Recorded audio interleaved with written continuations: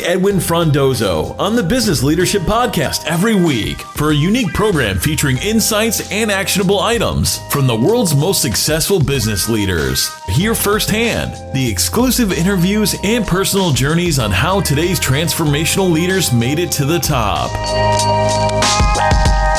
Hey everybody, it's Edwin, and thank you for joining me on the Business Leadership Podcast. On today's episode number 43, I had the pleasure of sitting down and meeting with Dalia Asterbadi. She is the CTO of Verve.ai, Chief Data Scientist at Jones, and she's also the Chair of Critical State Labs.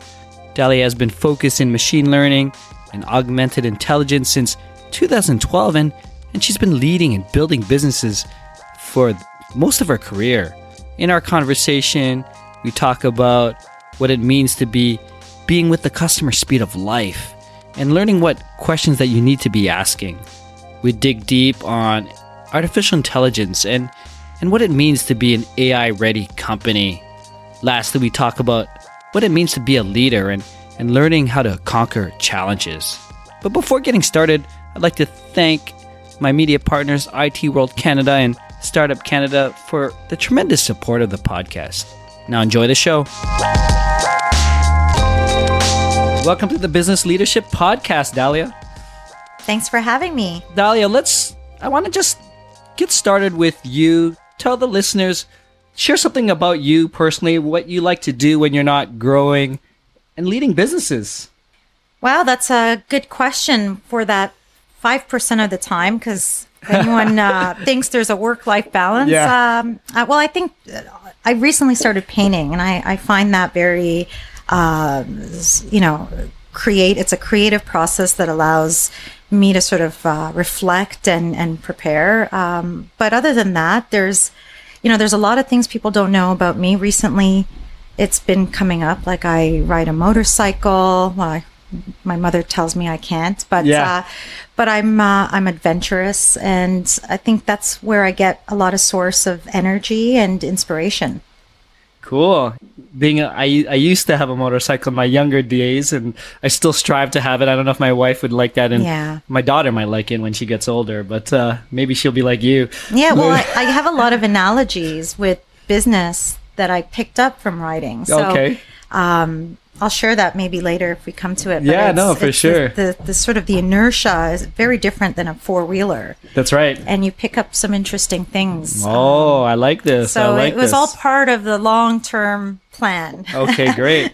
So let's just get started with your current organization, Verve.ai, and I think Jones as well.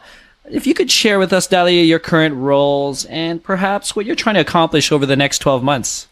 Yeah, so what's interesting about the evolution of Verve.ai is it really began as a social intelligence platform supporting relationship development for salespeople. But the challenge there was part of the vision was to free an organization into understanding the value of relationships and creating value for the company. So we couldn't just stick to salespeople. And as we succeeded in different systems like CRM, we kept evolving to different platforms like marketing automation, media solutions, DMPs, and that forced us to rethink how we look at intelligence as a whole. So currently Verve.ai with Jones, that is a partner in bringing media solutions and consumer solutions to market, is really around democratizing data science. I learned that if you can empower the business user to be informed at customer speed of life, that will change how we do everything. And that's currently what we're doing. And in the next 12 months, we're releasing further self-service tools that allow people to actually learn what questions they need to answer in their business. So it's really exciting. To me, and just listening to that example, it seems like you're developing something new, and it's really helping the organizations that use your service to learn and how to grow itself. But it's not only for sales, you said, right? Is it? Exactly. It's a why we call it augmented intelligence is it's really a platform to help augment into the systems to remove the silos within an organization. But we actually developed our own language called augmented query language that is a utility to help translate business questions and tap into a series of data science and big data applications to sort of streamline the technical implementation and connect it directly with business value. I think that that's really what excites me, is when you see people realize what the real question they need or the real business problem they have to make a decision on, they rethink metrics and insights really quickly. It's not even a mirror. I mean, you're providing different insights now, and maybe it's really fine-tuned than the traditional way of just looking at the metrics, the KPIs, and what our customers are saying, and you're tapping to every system that's in place. Yeah, well, traditionally, if you go back to how we used to be in touch with business outcomes, we utilized unique business goals or KPIs.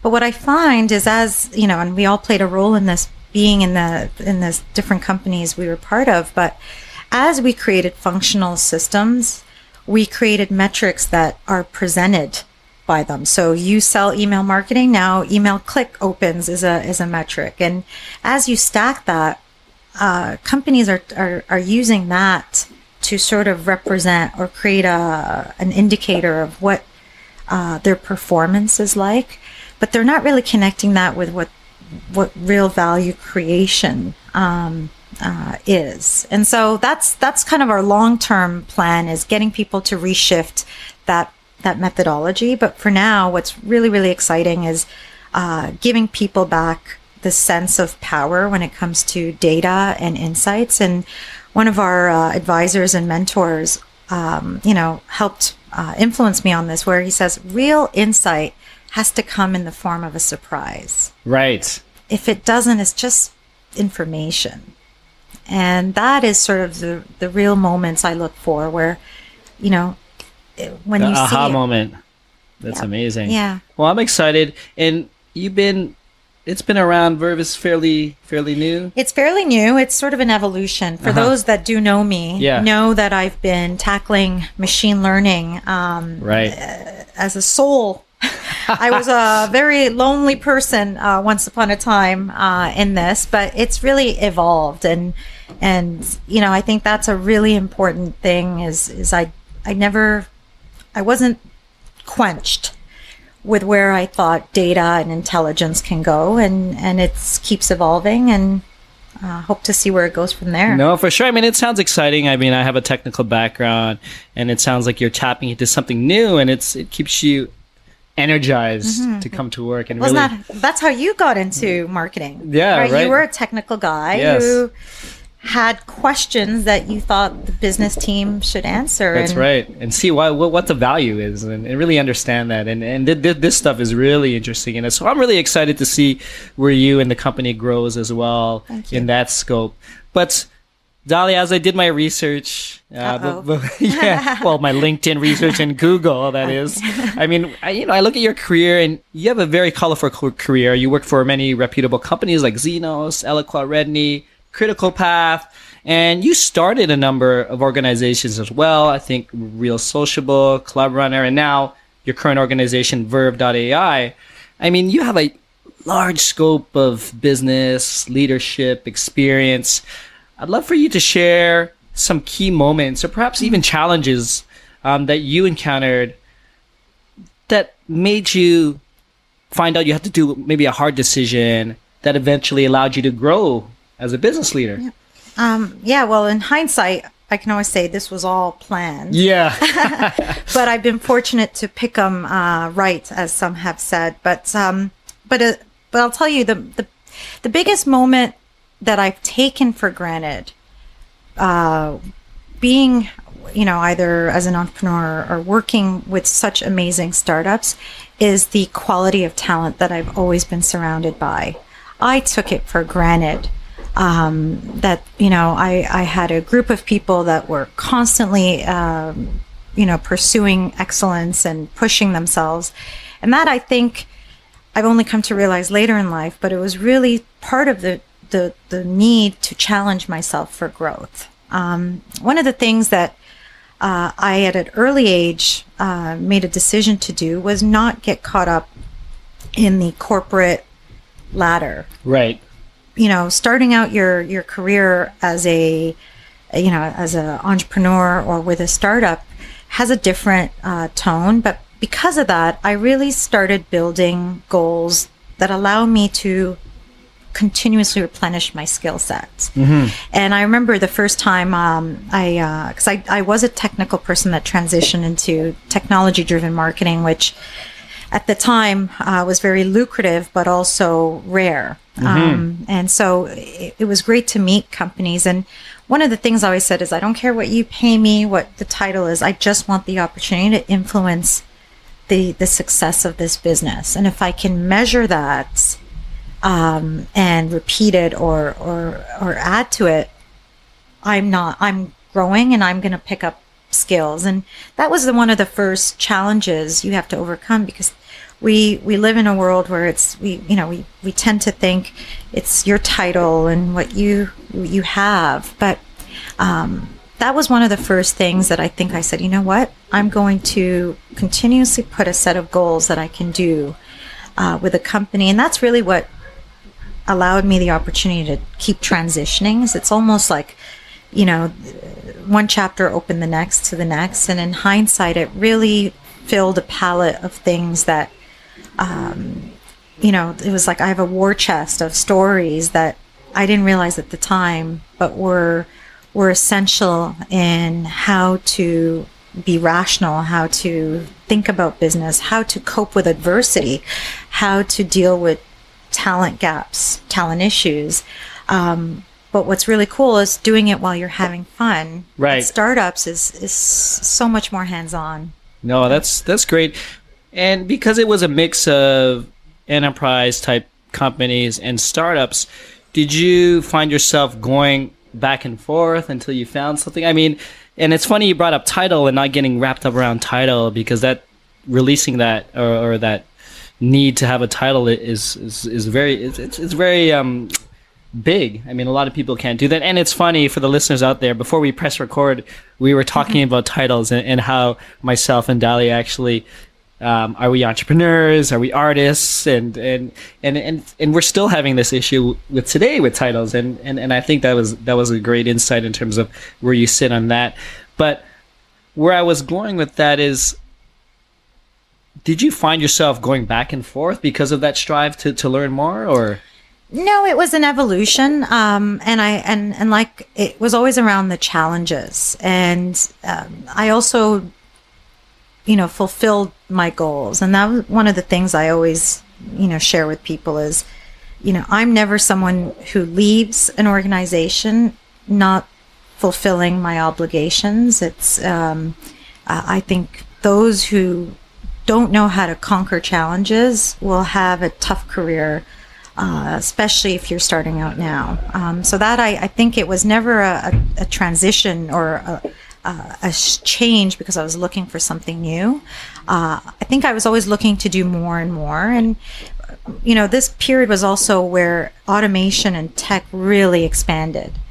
So it was really around continuing to push forward and try new things and work with different companies. And the real gift was I got to work with more and more amazing people. No, that's great. And it's a great segue in terms of what I was going to ask around switching organizations, whether you're leading or you're joining an existing team.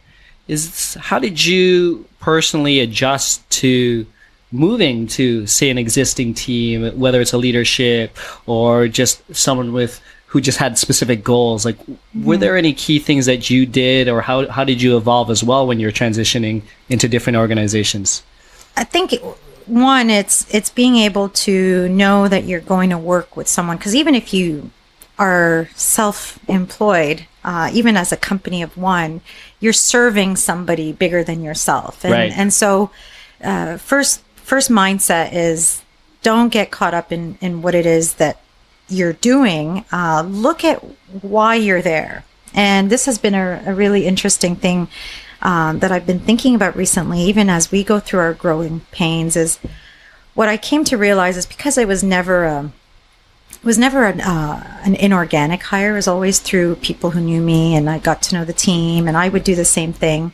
I learned that it was people who are confident, who are ready to bring strength. And when someone is empowered to bring new things to the table, that really removes a lot of, the tension or the things that happen in sort of corporate world as we hear it. Right. But one of the big takeaways that I share and advocate about this is it's really a reflection about who you are as a company and as a leader. And when you seek people to hire or grow with you, where you want them to be smarter than you want them to tell you what to do, that is really a company that is ready for growth. Where if you take on a more, you hire people who are good at doing a job, yeah. You're in that either, you're not in an aggressive growth or innovative space. And so that has been something that I've come to really be exposed to and pick up signals on, even when I work with customers and how they evaluate employees. You have many interests given your career path. I mean, you talked about all this AI, this machine learning. I'd love to get you to just talk more about AI-ready marketing. I mean, this is something you've discussed. You mentioned to me before. What does that all mean?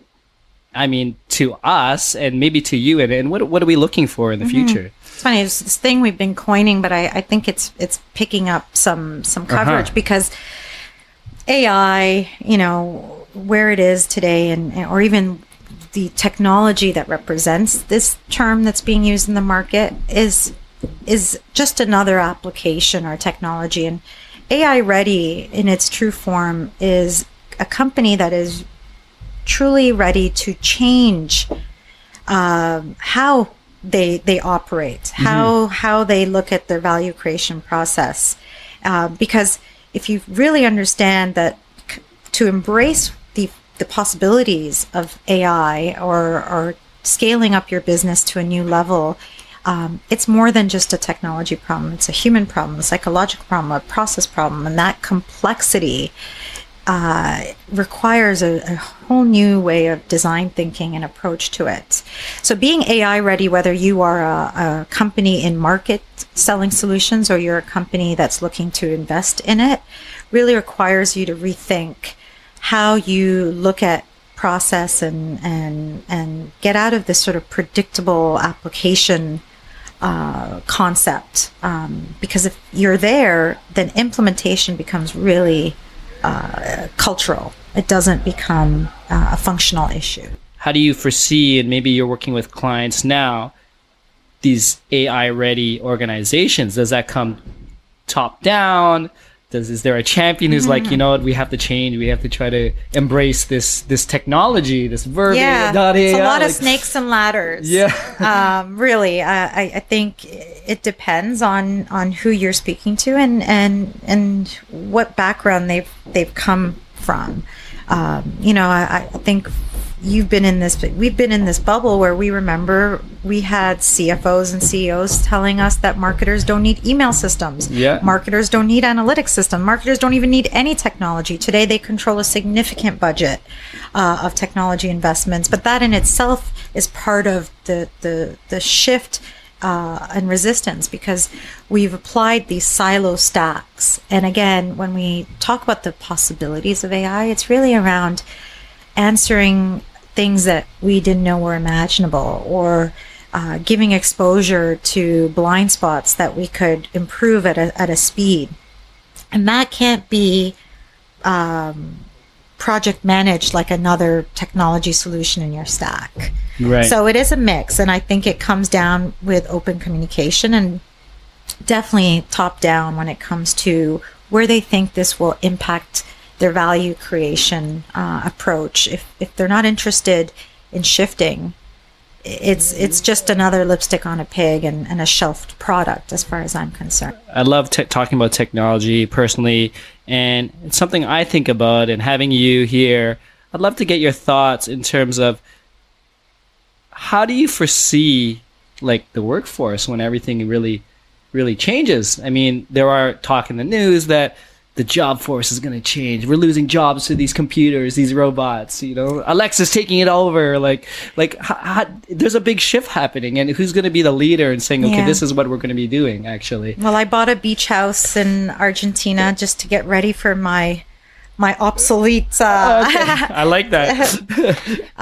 Another secret that's out. But no, the reality is there's two things. Yeah. One, there are a lot of companies out there who, are saying that they're automation AI tools and they're going to get rid of a lot of jobs. That may be right, but I also think it's the wrong applications of AI. And I'm not talking about, the autonomous vehicle and all the things that are happening there. In the enterprise, sort of B2B or, marketing side of things, that's not really effective. And if we're replacing people with simple automation tools, we haven't leveraged the proper and technology. they were not AI ready. So this is kind of this first phase.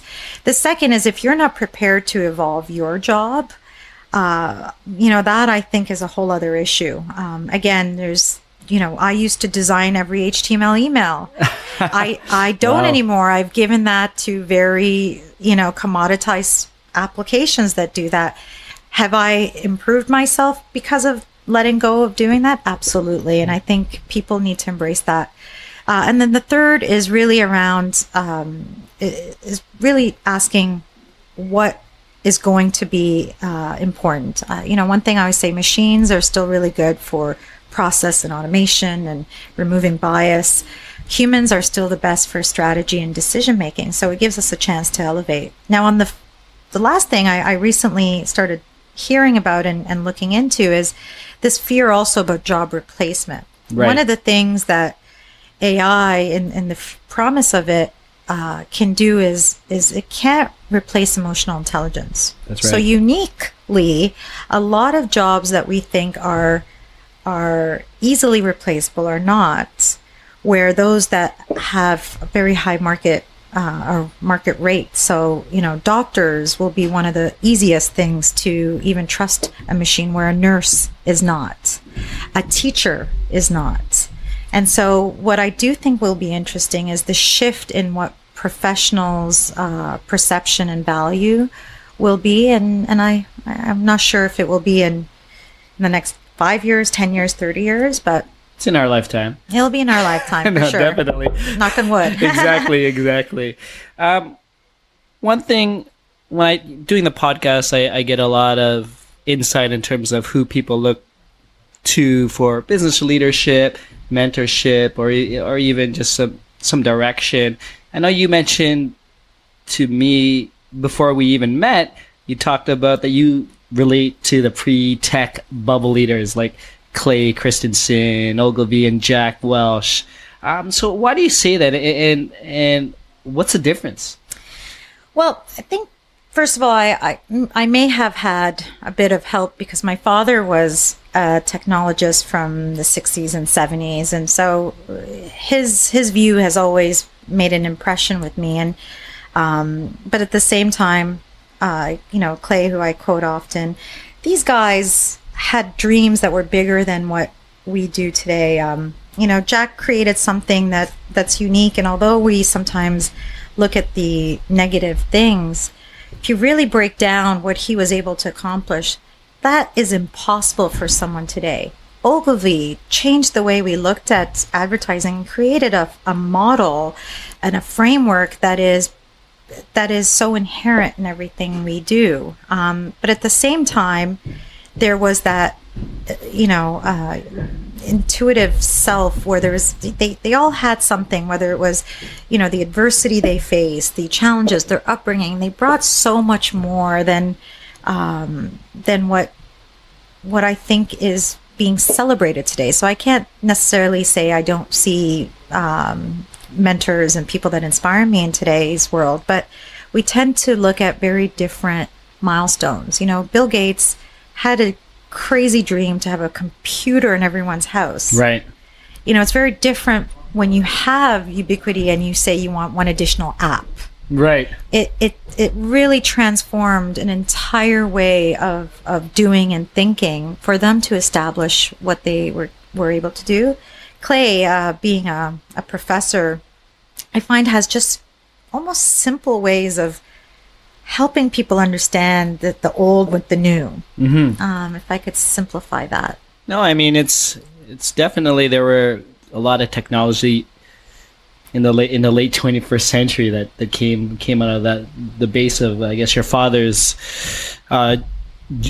genre. It's not the right word, but era. Yeah. Right. So I mean, here's a question for you. Like, take take 5 largest companies we have today in technology, and how many of them actually make the revenue that is met by their speculation or their value? How many of them generate and create product that is a new business model, if not beyond advertising revenue?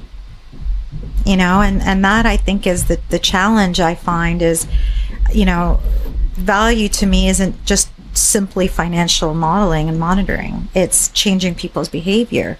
Now, again, Bezos would be one. You know, he's probably not even considered tech bubble because he was part of the original .com. He was there early. He was there early. He was there AOL days. Persistently went under the radar till he turned out to be the biggest company in the world. You recently read The Innovator's Dilemma. Can you share with us your biggest takeaways from that book? We'd need like a whole hour, but I think one of the quotes that I like using, and I use this in a lot of presentation, is Clay's, and I'm going to paraphrase, but you know, he always says, if you're a startup right now, you've already been disrupted. This concept of innovation, and it's, you know, innovation and disruption are 2 words I don't like using, because the truth is, are you able at this moment in time understand what innovation is? And I have this thing I use a lot where I show two financial graphs of companies, and I say, which one would you invest in? And of course, everyone picks the one that looks like the hockey stick. And I turn it around and show that one is Blockbuster and one is Netflix. You know, and that's where I say, well, how come no one saw that coming? You know, Clay has a really interesting way of looking at even expressing the issues around how to disrupt. You know, this thing around Blockbuster not being able to see it coming wasn't necessarily their fault. It's how they thought they can shift, and how startups are doing it in this very agile way and iterative way. And that's always the challenge, is as you build legacy and big customers and process, those processes are what make you successful. And to try to flip it on its ears is really the impossible. So he big takeaway too is in how we do things today, where as we see ourselves in need of a different skill set or a different sort of attribute to our core values, you absorb that. Right. You don't try to internally change. And that's probably one of the biggest takeaways for me right now that come to mind. But if you haven't gotten to know the book or Clay, I definitely recommend it for people. Fun question, and I love to ask this of business leaders, of guests of the podcast, is if I were to ask any one of your team, your colleagues, peers, present, past, what the best business leadership quality you have, what do you think they would say? Or what do you hope they would say?